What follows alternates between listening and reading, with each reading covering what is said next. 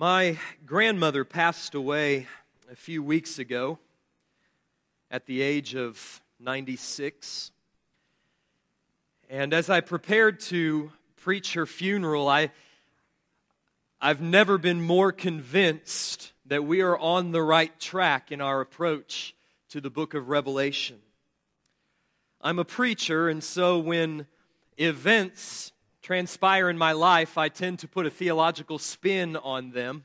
And as I was driving up the last Saturday of her life, and I was praying that God would give me the grace to be able to make it before she passed away, I began composing her funeral sermon while she was still alive. But that's okay. Nobody would have enjoyed her funeral sermon more than her. And I knew that the text that I needed to preach was Revelation 7. Because as I thought of my grandmother and I meditated over the long years of her life, the words of that text just flooded my mind. Revelation 7, where the saints are gathered before the throne of God, and they are clothed in white robes, and they have palm branches in their hands, and they are crying out in exultation and in worship, saying, "Salvation belongs to our God who sits on the throne and unto the Lamb." And as I prepared that funeral message, I thought about the relationship because I was already working on Revelation 6. I thought about the relationship between Revelation 6 and Revelation 7, a connection that I'll point out in next week's sermon. And suddenly, I saw my grandmother's life depicted in the pages of Scripture. And it was a thing marvelous to behold. She was born on June 6th, 1919, just 7 months after the end of World War I, a conflict which was falsely called, maybe hopefully called, the war to end all wars. A conflict which resulted in the deaths of some 16 million people, both military and civilian. Not to mention the over 20 million that were wounded in the battle. And these figures, 16 million dead, 20 wounded, do not even include the 50 million people who died of Spanish flu between the years 1918 and 1920. She grew up in the midst of the Great Depression and the Dust Bowl era when jobs and food were scarce. She raised 2 daughters on her own for 2.5 years while my grandfather was deployed overseas in World War II, a conflict which claimed the lives of another 50 to 80 million people. In fact, there was scarcely a day in my grandmother's long life when she couldn't have turned on her radio or her television or her computer to hear of wars and rumors of wars. From Korea to Vietnam to Iran and Iraq in the 80s and 90s. Or to hear of genocides from the Holocaust to the killing fields of Cambodia to Rwanda. Or of plagues from the Spanish flu to Ebola. Or of famines from China to the Sudan. My grandmother lived Revelation 6. And so has every believer for the past 2,000 years. Revelation 6 describes the tribulation. It describes what Revelation 7:14 will call the Great Tribulation. The tribulation of the last days between the first and second comings of Christ. An age, follow with me, an age that is marked by conquest, first seal, war, second seal, famine, third seal, death, fourth seal, the persecution and perseverance of the saints, fifth seal, before the end comes and judgment falls upon the whole earth, sixth seal. But the Lord told us that it would be like this, did He not? On the week of His crucifixion, Jesus gathered His disciples together and He issued them this warning, saying, "When you hear of wars and rumors of wars, do not be alarmed. This must take place, but the end is not yet. He's talking to his disciples in 30 AD. Not people living some distant 2,000 years ago in a hypothetical 7-year tribulation at the end of the age. He's talking to his followers. When you hear of wars and rumors of wars, do not be alarmed. These things must take place, but the end is not yet. For nation will rise against nation and kingdom against kingdom. There will be earthquakes in various places. There will be famines. But these are but the beginning of birth pains. Wars, multinational geopolitical upheaval, earthquakes, famines. Sounds like Revelation 6, doesn't it? Sounds like the 96 years of my grandmother's life. Jesus then proceeded to warn his disciples that they would be persecuted and put to death for the sake of his name. Mark 13:13. And you will be hated by all for my name's sake, but it is the one who endures to the end who will be saved. In Luke's gospel of the same account, the same discourse on the Mount of Olives, Jesus is even more explicit about the time frame, saying that when you hear of wars and tumults, do not be terrified, for these things must take place first, but the end will not be all at once. Jesus then proceeds in Luke 21 to speak of nation rising against nation and kingdom against kingdom, and great earthquakes and famines and plagues, pestilence and plagues, death, terrors and great signs in the heavens, the persecution and the perseverance of the saints. In other words, these things characterize the tribulation of this age, and they are not relegated to a future 7-year period called the tribulation. This is the age of tribulation. And all of these horrors are but the beginning of birth pangs.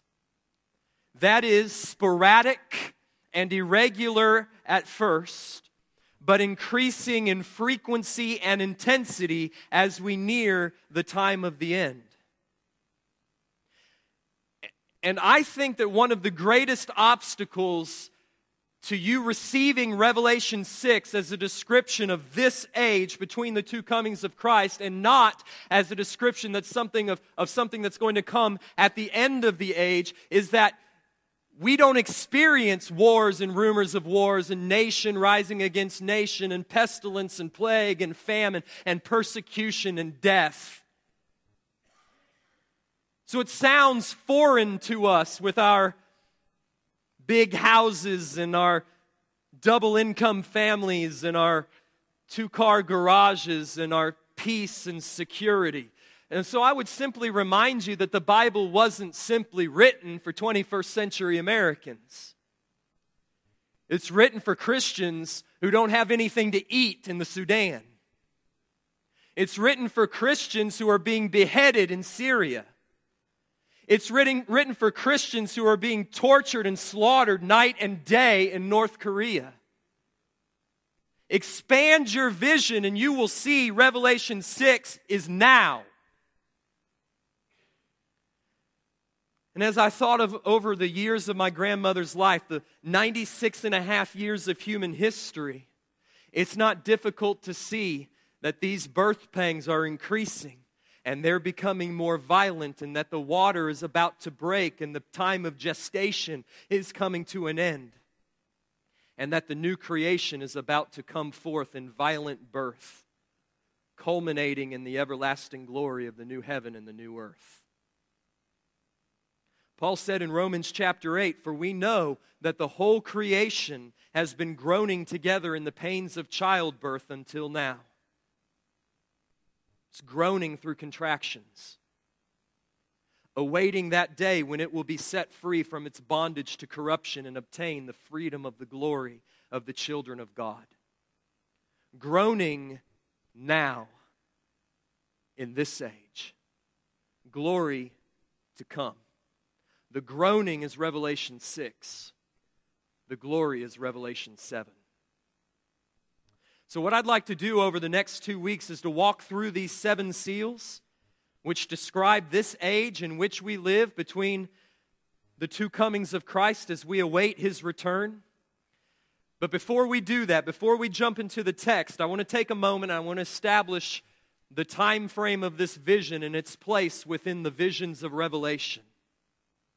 Revelation 6 is a continuation of the vision begun in Revelation 4 and continued in Revelation 5. The vision in which John, summoned up into heaven, sees in the right hand of Him who sits on the throne a scroll, sealed with 7 seals, written within and on the back, resting in the palm of His right hand. And no one in heaven, on earth, or under the earth is worthy to take the scroll and to break its seals and to unfold God's sovereign will for the destiny of the world. And so John weeps in utter despair until one of the 24 elders tells him, "Weep no more.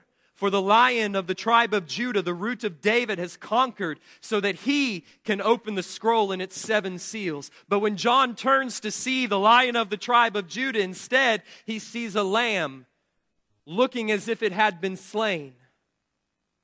And this lamb, who is Jesus Christ, the Lamb of God, has conquered.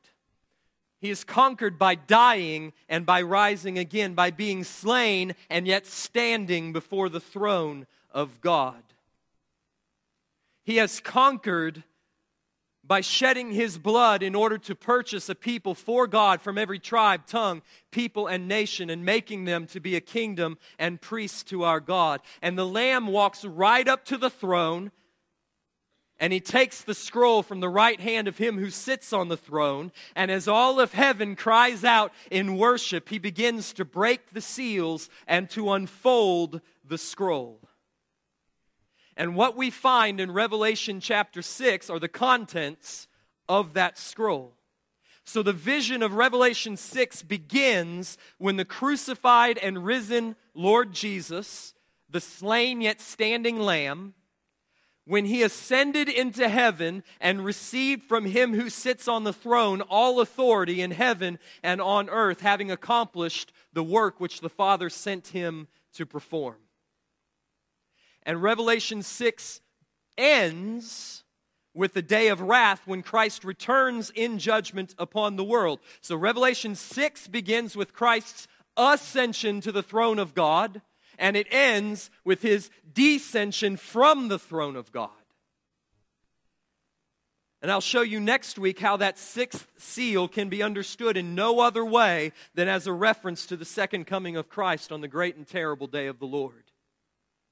Which means that Revelation 6 spans the entirety of this age, from Christ's ascension to His descension, from His first coming to His second coming. Now again, this points us to the truth, because at the end of Revelation 6, we've got a whole lot more chapters of Revelation to come, right? It points us to the truth that Revelation is not a linear, chronological journey through history, but rather, like birth pangs, like contractions, are recurring cycles, detailing the same events from different angles. Reading Revelation is like holding up a diamond and examining one facet of the diamond and then turning it ever so slightly and viewing another facet of the same diamond. For example, the judgment which Jesus brings at His return is shown no less than 7 times in the book of Revelation. So if you try to read Revelation in a linear fashion, like a chronological journey, sequential journey through history, Jesus is going to come back 7 times. And that's problematic because from Jesus' own mouth it says, "I'm coming back once to judge the living and the dead." Just follow with me through Revelation. I'll point out your 7 returns. First one is found in Revelation 6, 12 to 17, the climax of the 7 signs. Chapter 11, verses 15 to 19, the climax of the 7 trumpets. 14 to 20, the harvest of the Son of Man when he comes with a sickle in his hand to gather up the wheat. Chapter 16, 17 to 21, the climax of the 7 bowls of wrath. Chapter 19, verses 1 through 10, the fall of Babylon and the marriage supper of the Lamb. Chapter 19, 11 to 21, the white horse judgment and the last battle. And chapter 20, 11 to 15, the white throne judgment. All of them are descriptive of the judgment which Christ will bring at his return. So the visions of Revelation are not linear or sequential or chronological, but neither are the 7 seals themselves. In other words, while from John's perspective in heaven at this point, from the perspective of heaven, it appears that the seal judgments occur in succession, one after another. I think there's good reason to believe that from our perspective, the perspective of history, the first 5 seals before the return of Christ in the 6th seal are to be understood as simultaneous and as characteristic of this age. Let me give you a couple of reasons why I think this. Number 1, the first 4 seals, the so-called 4 horsemen of the apocalypse, they don't just appear here in Revelation 6. Like much of Revelation, they've been seen before back in the Old Testament prophets. The 4 horsemen of the apocalypse appear to be patterned after the 4 chariots of Zechariah 6, which, after they come and present themselves before the Lord of all the earth, they are sent out at the same time to the 4 winds of heaven to execute God's judgment upon the earth. And second reason is, in Jesus' Olivet Discourse recorded in Matthew 24 and Mark 13 and Luke 21, as we've already seen, passage I've already read you, Jesus speaks of the contents of these seals, right? Wars and rumors of wars, nation rising against nation, kingdom against kingdom, famine, pestilence, plague, death, persecution, perseverance. It's the same thing. Jesus speaks of them as birth pangs, regular, successive contractions, cyclical in nature, all progressing towards the cataclysmic birth of the new creation. So I believe that we're to understand the 4 horsemen, seals 1 through 4, as being sent out at the beginning of the age when Christ ascended, received from the Father all authority in heaven and on earth, sent out at the beginning of the age to roam the earth and to wreak havoc throughout this age until the end. And related to the destruction that the 4 horsemen bring, the saints will suffer persecution and death, 5th seal. And so it will go until the full number of the elect have been killed, 6:11. And then the end will come as Jesus returns in judgment, seal 6. And when Jesus returns in judgment, all of heaven takes a collective gasp in awestruck silence, seal 7. We're only going to deal with the first 4 today, and we'll pick up the last 3 next week. So follow along with me, beginning in verses 1 and 2. The first seal, which is the rider on the white horse, symbolizing conquest. Now I watched when the Lamb opened one of the 7 seals. And I heard one of the 4 living creatures say with a voice like thunder, "Come." And I looked, and behold, a white horse.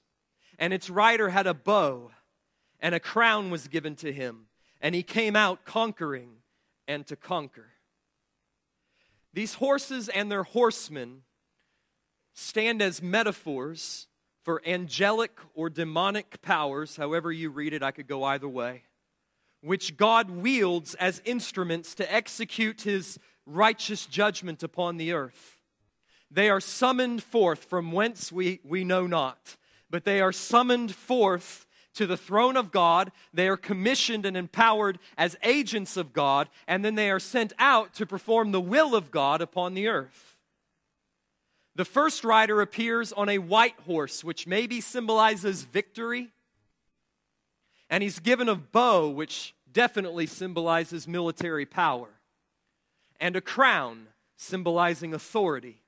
And he is sent out, quote, conquering and to conquer, conquest upon conquest.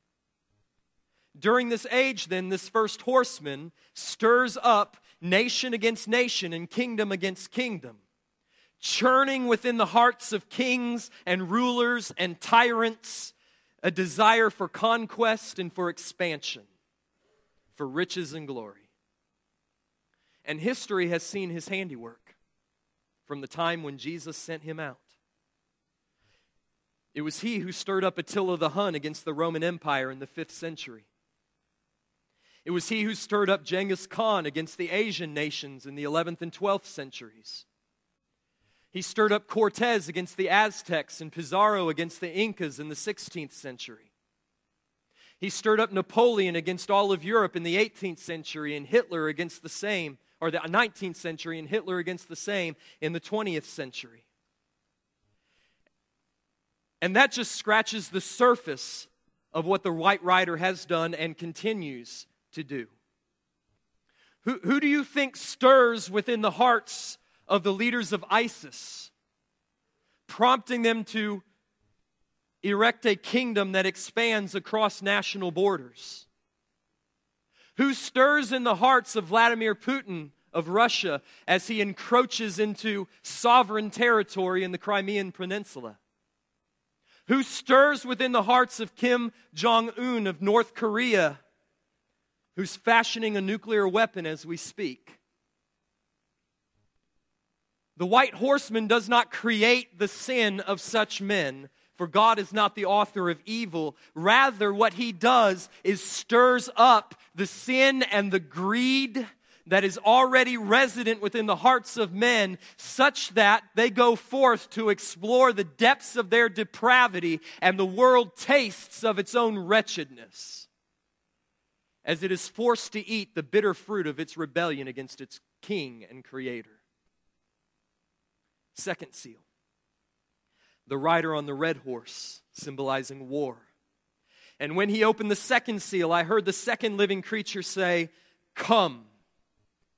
And out came another horse, bright red. Its rider was permitted to take peace from the earth so that people would slay one another. And he was given a great sword. So the second rider appears on a bright red horse, which symbolizes slaughter and bloodshed. And he is given by God a great sword, and he is sent forth to take peace from the earth, so that, with the intention of, for the purpose of, causing men to slay one another. If the first horseman corresponds to Jesus' warning of nation rising against nation and kingdom against kingdom, then the second horseman corresponds to the wars and rumors of wars. And I think that there's a logical flow and connection to these four horsemen. In other words, they work together to execute God's judgment upon the earth. The first, the white horse, stirs up kings and rulers and tyrants with dreams of conquest, so that the kings and the rulers and the tyrants lead their armies into war and bloodshed. And the aftermath of war is often famine and economic collapse. Third horseman. And as a result of these dreams of conquest and these wars and this famine and economic collapse, there is pestilence, sword, famine, and death. Fourth horseman. But regardless of how we understand these four horsemen or the connection between the four horsemen and the way that they relate one to the other, the end result of the destruction that they bring upon humanity is judgment by the sovereign decree of a holy and righteous God. Third seal. The rider on the black horse, which symbolizes famine. When he opened the third seal, I heard the third living creature say, "Come." And I looked, and behold, a black horse, and its rider had a pair of scales in his hand. And I heard what seemed to be a voice in the midst of the four living creatures saying, "A quart of wheat for a denarius, and 3 quarts of barley for a denarius, but do not harm the oil and the wine." So the third rider appears on a black horse, which symbolizes famine and blight. And in his hand are a pair of scales, the balance scales that you would find in any ancient marketplace. And John hears the voice, or another voice rather, coming from the midst of the four living creatures. So this is not the voice of the living creature who summoned forth this horse. This is another voice from within the four living creatures. Who's that? It's the Lamb. The Lord Jesus Christ is setting the terms and the limits of this just judgment upon the earth. The price of wheat and barley will be severely inflated by divine decree. In John's day, a denarius was roughly a day's wage for a laborer. So imagine spending an entire day's wage on a quart of wheat, which would not be nearly enough to feed your family. Scholars claim that this represents a price increase of somewhere between 800 and 1,200%. What was the cause of this famine? Was it the conquest and war of the first two horsemen, assuming their connection? Famine is often the result of war, whether it be from siege and naval blockade, or whether it be from invading or retreating armies, slaughtering livestock and burning fields. Or maybe the famine in question is the result of natural disaster, severe droughts and floods.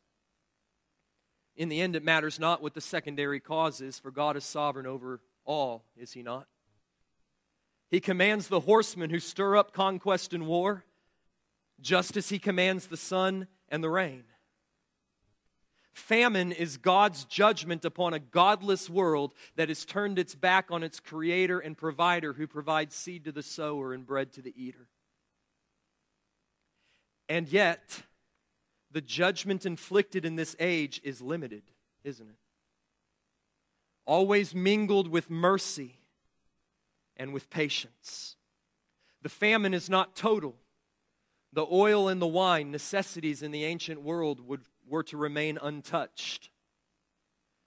So judgment is not the only motive in sending famine upon the earth. It is also God's mercy in awakening a world that is slumbering in sin to its hopelessness and helplessness apart from Christ. What if God sends a drought upon the earth, resulting in widespread cataclysmic famine, simply to make people realize that they are not God and they cannot make it rain? Fourth seal. The riders on the pale horse, who are death and Hades. When he opened the fourth seal, I heard the voice of the fourth living creature say, "Come." And I looked, and behold, a pale horse, and its rider's name was Death, and Hades followed him. And they were given authority over a fourth of the earth to kill with sword, and with famine, and with pestilence, and by wild beasts of the earth. The fourth rider appears on a pale or ashen horse, which symbolizes terror and the pallor of death. He's pale, just like a corpse is. That's the point. The fourth rider is symbolically named Death, and his partner Hades, or the grave, rides with him. Death and Hades, we've already seen in chapter 1 and verse 18, are under the sovereign control of Christ, for He holds their keys in His right hand. And we know, because we've read the end of the book in Revelation 20 and verses 13 to 14, that Jesus will one day judge them both and cast them both into the lake of fire. Death and Hades were given authority over a fourth of the earth. Again, I just want you to note, there's a limitation and a restraint to the judgment of this age. And they are given authority to kill the inhabitants of the earth with the sword, with famine, with pestilence, that is plague, and by the wild beasts of the earth. That last phrase, sword, famine, pestilence, and wild beasts, comes from Ezekiel 14:21, an echo of God's judgment upon Jerusalem.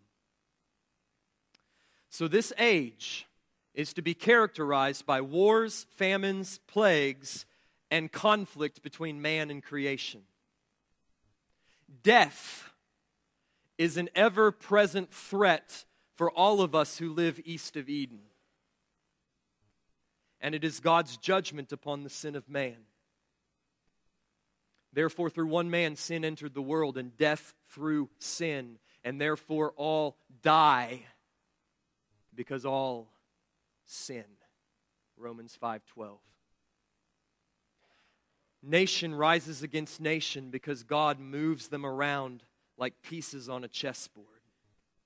Famine strikes the earth because God sends locusts or withholds rain. The bubonic plague, Black Death, which claimed the lives of 75 million people in the 14th century in Europe, claiming nearly a third of the entire continent. God did that. Spanish flu, another 50 million people at the beginning of the 20th century. God did that too. Snakes bite and lions maul because God has put enmity between man and beast. God summoned forth death and Hades and gave a quarter of the earth to their insatiable appetite. God did that. 2,000 years and counting of human history are conveyed in Revelation chapter 6. In this symbolic picture of the four horsemen galloping throughout the earth, leaving so much death and destruction and despair in their wake. And the question that I want to end with this morning is, what are we to do with this passage? How do we respond to this passage? Should we wrap up here and pray and bring Mike and the praise team back up here and sing glorious songs of death and judgment and hell? Is that how we're to respond? Plague and famine. What do we do on a Sunday morning, February 14th, 2016, with Revelation 6, 1 through 8? Well, I suggest that we ask some questions of this text. 3 in particular. The first question is, what is the source of all this suffering? Where does it come from and why? This text has some astonishing theological implications, particularly for those of you who have not yet tasted of the absolute sovereignty of God over all things. The absolute sovereignty of a God who has the freedom to dispense justice and mercy to whomever He will. Who is it that summons forth the horsemen, equips them for destruction, and then sends them out to kill and destroy? Who does that? God. Is it not the voice of the four living creatures who thunder forth the will of God? Who sets the inflated price of wheat and barley such that multitudes will starve to death for lack of bread? Who does that? The Lamb. It is the Lamb who breaks each seal and unfolds the scroll and executes each judgment written by the hand of God from before the foundations of the world. Conquest, war, famine, plague, and death come from the throne of God. And listen to me, and He's not the least embarrassed by that fact. It's the church that tends to be embarrassed by Revelation 6. So I am standing here today and I am warning you not to put the God of Revelation 6 in the defendant's box and accuse Him of injustice. Rather, Revelation 6 exists so that our view of God would be expanded and we would know what He means when He says our God is in the heavens and He does whatever He pleases. The church so often squirms with embarrassment beneath questions of, where was God in the 2010 Haiti earthquake that claimed the lives of 160,000 people and rendered another 1.5 million homeless? Where was God in that? See it on CNN. And the church is like, God didn't have anything to do with that. Where was God in the 2004 tsunami which killed 230,000 people around the Indian Ocean?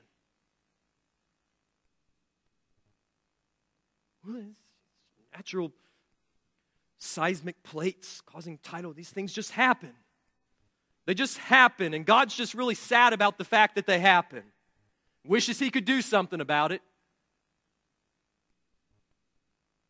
Where was God in the Holocaust, which claimed the lives of 6 million Jews and countless millions others of the Soviets and the Slavs and the Poles and other ethnic groups?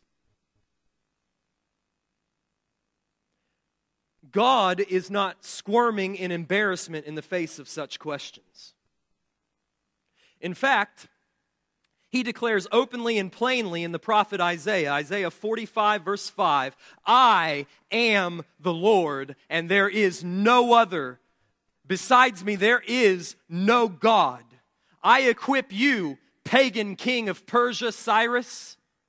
I equip you, though you do not know me, in order that people may know me from the rising of the sun and from the west, that there is none besides me. Listen, I am the Lord, and there is no other. I form light, and I create darkness.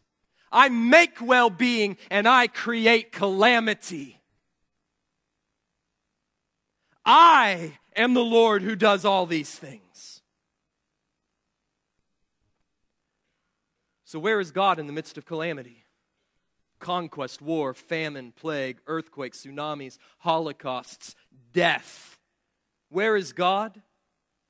Revelation 6 shows Him seated upon His throne, calling it all into being. Does your understanding of God allow for Revelation 6?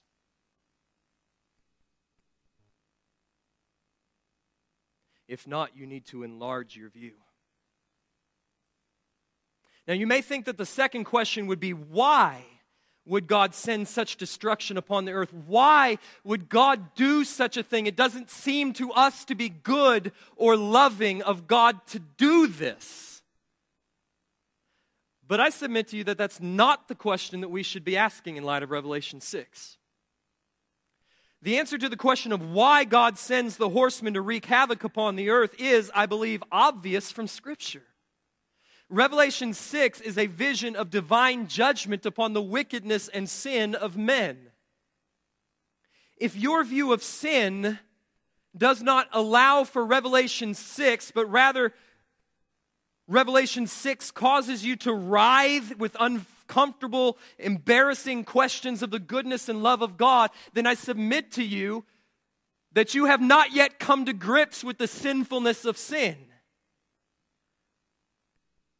You've not yet understood your sin before such a God.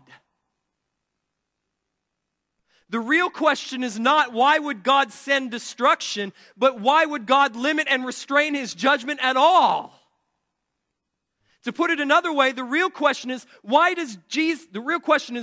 why does Jesus send a famine upon some, but why does He not send famine upon everybody?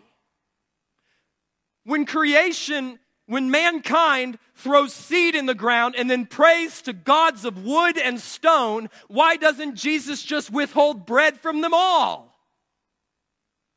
For their ingratitude and irreverence. The question is not why would God give a quarter of the earth over to death and Hades, but why not the whole earth? The question is not, why do some die by sword and famine and plague and wild beasts, but why do some live 96 years in relative peace and tranquility? In short, why is God's judgment limited and restrained in this age? That's the question you need to ask if you're going to understand who God is and what He's doing in Revelation 6. And I submit to you this answer. Is his judgment not limited and restrained in order that men might see the misery of their sin and the hopelessness of life apart from God and seek to be reconciled to him? Why does God give cancer? But that men might know that cancer, or that sin is the cancer of the soul, and that the wages of sin is death. And why is cancer so slow and painful a death? But that men might have opportunity to reflect on their mortality and repent and be saved. See, there is mercy in Revelation chapter 6, even in a passage that is filled to the brim with divine judgment. There is mercy and patience as God at one and the same time gives men to taste of his righteous judgment and yet calls them to seek his mercy in Christ. Revelation 6 teaches us that the proper response to suffering, whether on an individual scale in your life or on a worldwide scale in these cataclysmic events, the proper response to suffering is not to shake your fists at heaven in defiance, but to hold out your hands to heaven in desperation. That you live and breathe this morning is the mercy of God and is an opportunity for you to seek him in repentance. But even if, we have one more question we need to answer. Even if you grant that the calamities of Revelation 6 come from the throne of God, that they are the judgment of God upon the sin of man, and that the judgment of God in this age is limited by the mercy of God in order that men might repent and be reconciled to him, one burning question remains for us this morning. If I am right, and these judgments characterize the entirety of this age, the last days between the ascension and descension of Christ, then that means that you and I and the rest of the saints during this age endure these judgments right alongside the rest of the world. And I want to know why. Why do the children suffer with the wicked and unbelieving? Why would the children of God be trampled by the horsemen right alongside the wicked and the godless and the rebellious? If Christ has taken away our judgment at the cross, if by his blood he has redeemed us and purchased us for God and made us to be a kingdom of priests, why do we suffer these judgments right alongside those who are not redeemed? It was not only unbelievers who died in Hitler's concentration camps. The saints died in mass. Read The Hiding Place.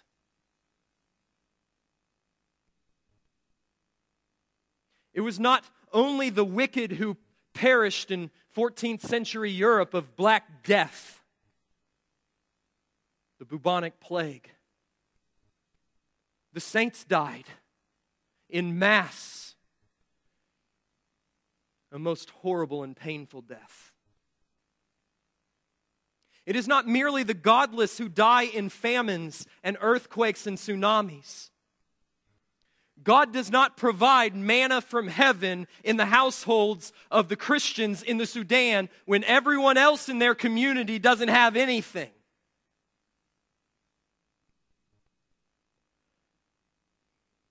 Churches wiped out in Hurricane Katrina right alongside brothels. Why? What is God doing? Why do believers get cancer when we already know that our sin is the cancer of the soul and we've already repented and we've been reconciled to God in Christ? Why are we sharers in the world's sufferings? Why do you go through such tragedies and hurts? Why do you lose your job and go into foreclosure? Why do marriages end? Why do you still struggle with sin and death? The answer comes in verse 9. when he opened the fifth seal, I saw under the altar the souls of those who had been slain for the word of God and for the witness they had borne. Now, I realize that this verse speaks particularly of the martyrs, but I'm going to argue next week that the application of this fifth seal is more expansive, including more than just those who die as an explicit testimony of their faith. I think it also has reference to every believer who endures the tribulation of this age, boldly testifying to the word of God and witnessing to his mercy and to his judgment. And that's why I believe verse 9 holds the key as to why, in the wisdom of God, the righteous suffer in this age right alongside the wicked. We, beloved, are sharers in the world's sufferings that we may be heralds to the world of the hope that is in Christ. We are witnesses of God's judgment and of His mercy. So, for instance, when the world asks, where was God when the Holocaust happened? Here's what we can say. God was on His throne. He was giving the world a foretaste of His judgment. Because the world does not see fit to acknowledge God any longer, God has given it over to a depraved mind. And this, Auschwitz, this is what depravity does. This is what sin is. This is what it does. This is where it leads. This is what it is like to depart from Eden and to hide yourself from the God of all creation. It is an enormous object lesson of the devastation of sin. But there is hope.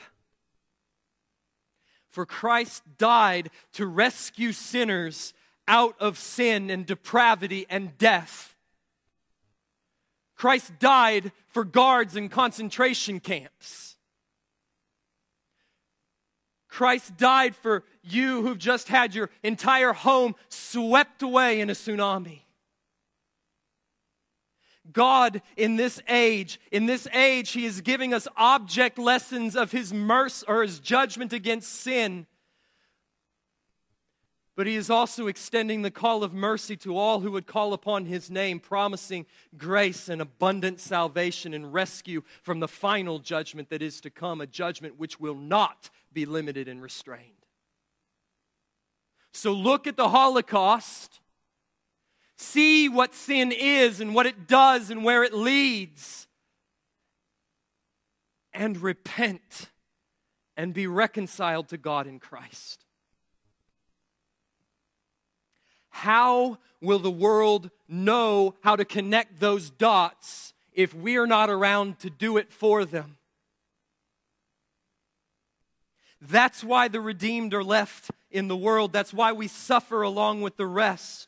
So that we might testify to the judgment of God for sin and to the mercy of God in Christ. It's so that we might display to the world as living, breathing object lessons of Philippians 1:21 that to live is Christ and to die is gain. That's why I'm not despairing over this cancer or this Parkinson's or this disease or this tragic loss. I am not despairing and my faith is not crushed, but Jesus Christ is a treasure worth selling all to attain. And He is more to be honored and worshipped and adored than anything else that could ever be taken away. How will the world ever see that unless you're that portrait? That's why you suffer. You are sharers in the world's sufferings that you may be a herald to the world of the hope that is in Christ.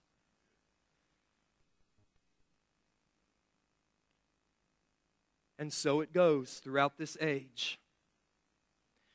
The saints suffer and they die as they testify to the judgment and mercy of Christ in order that the gospel may be proclaimed to every nation and then the end will come.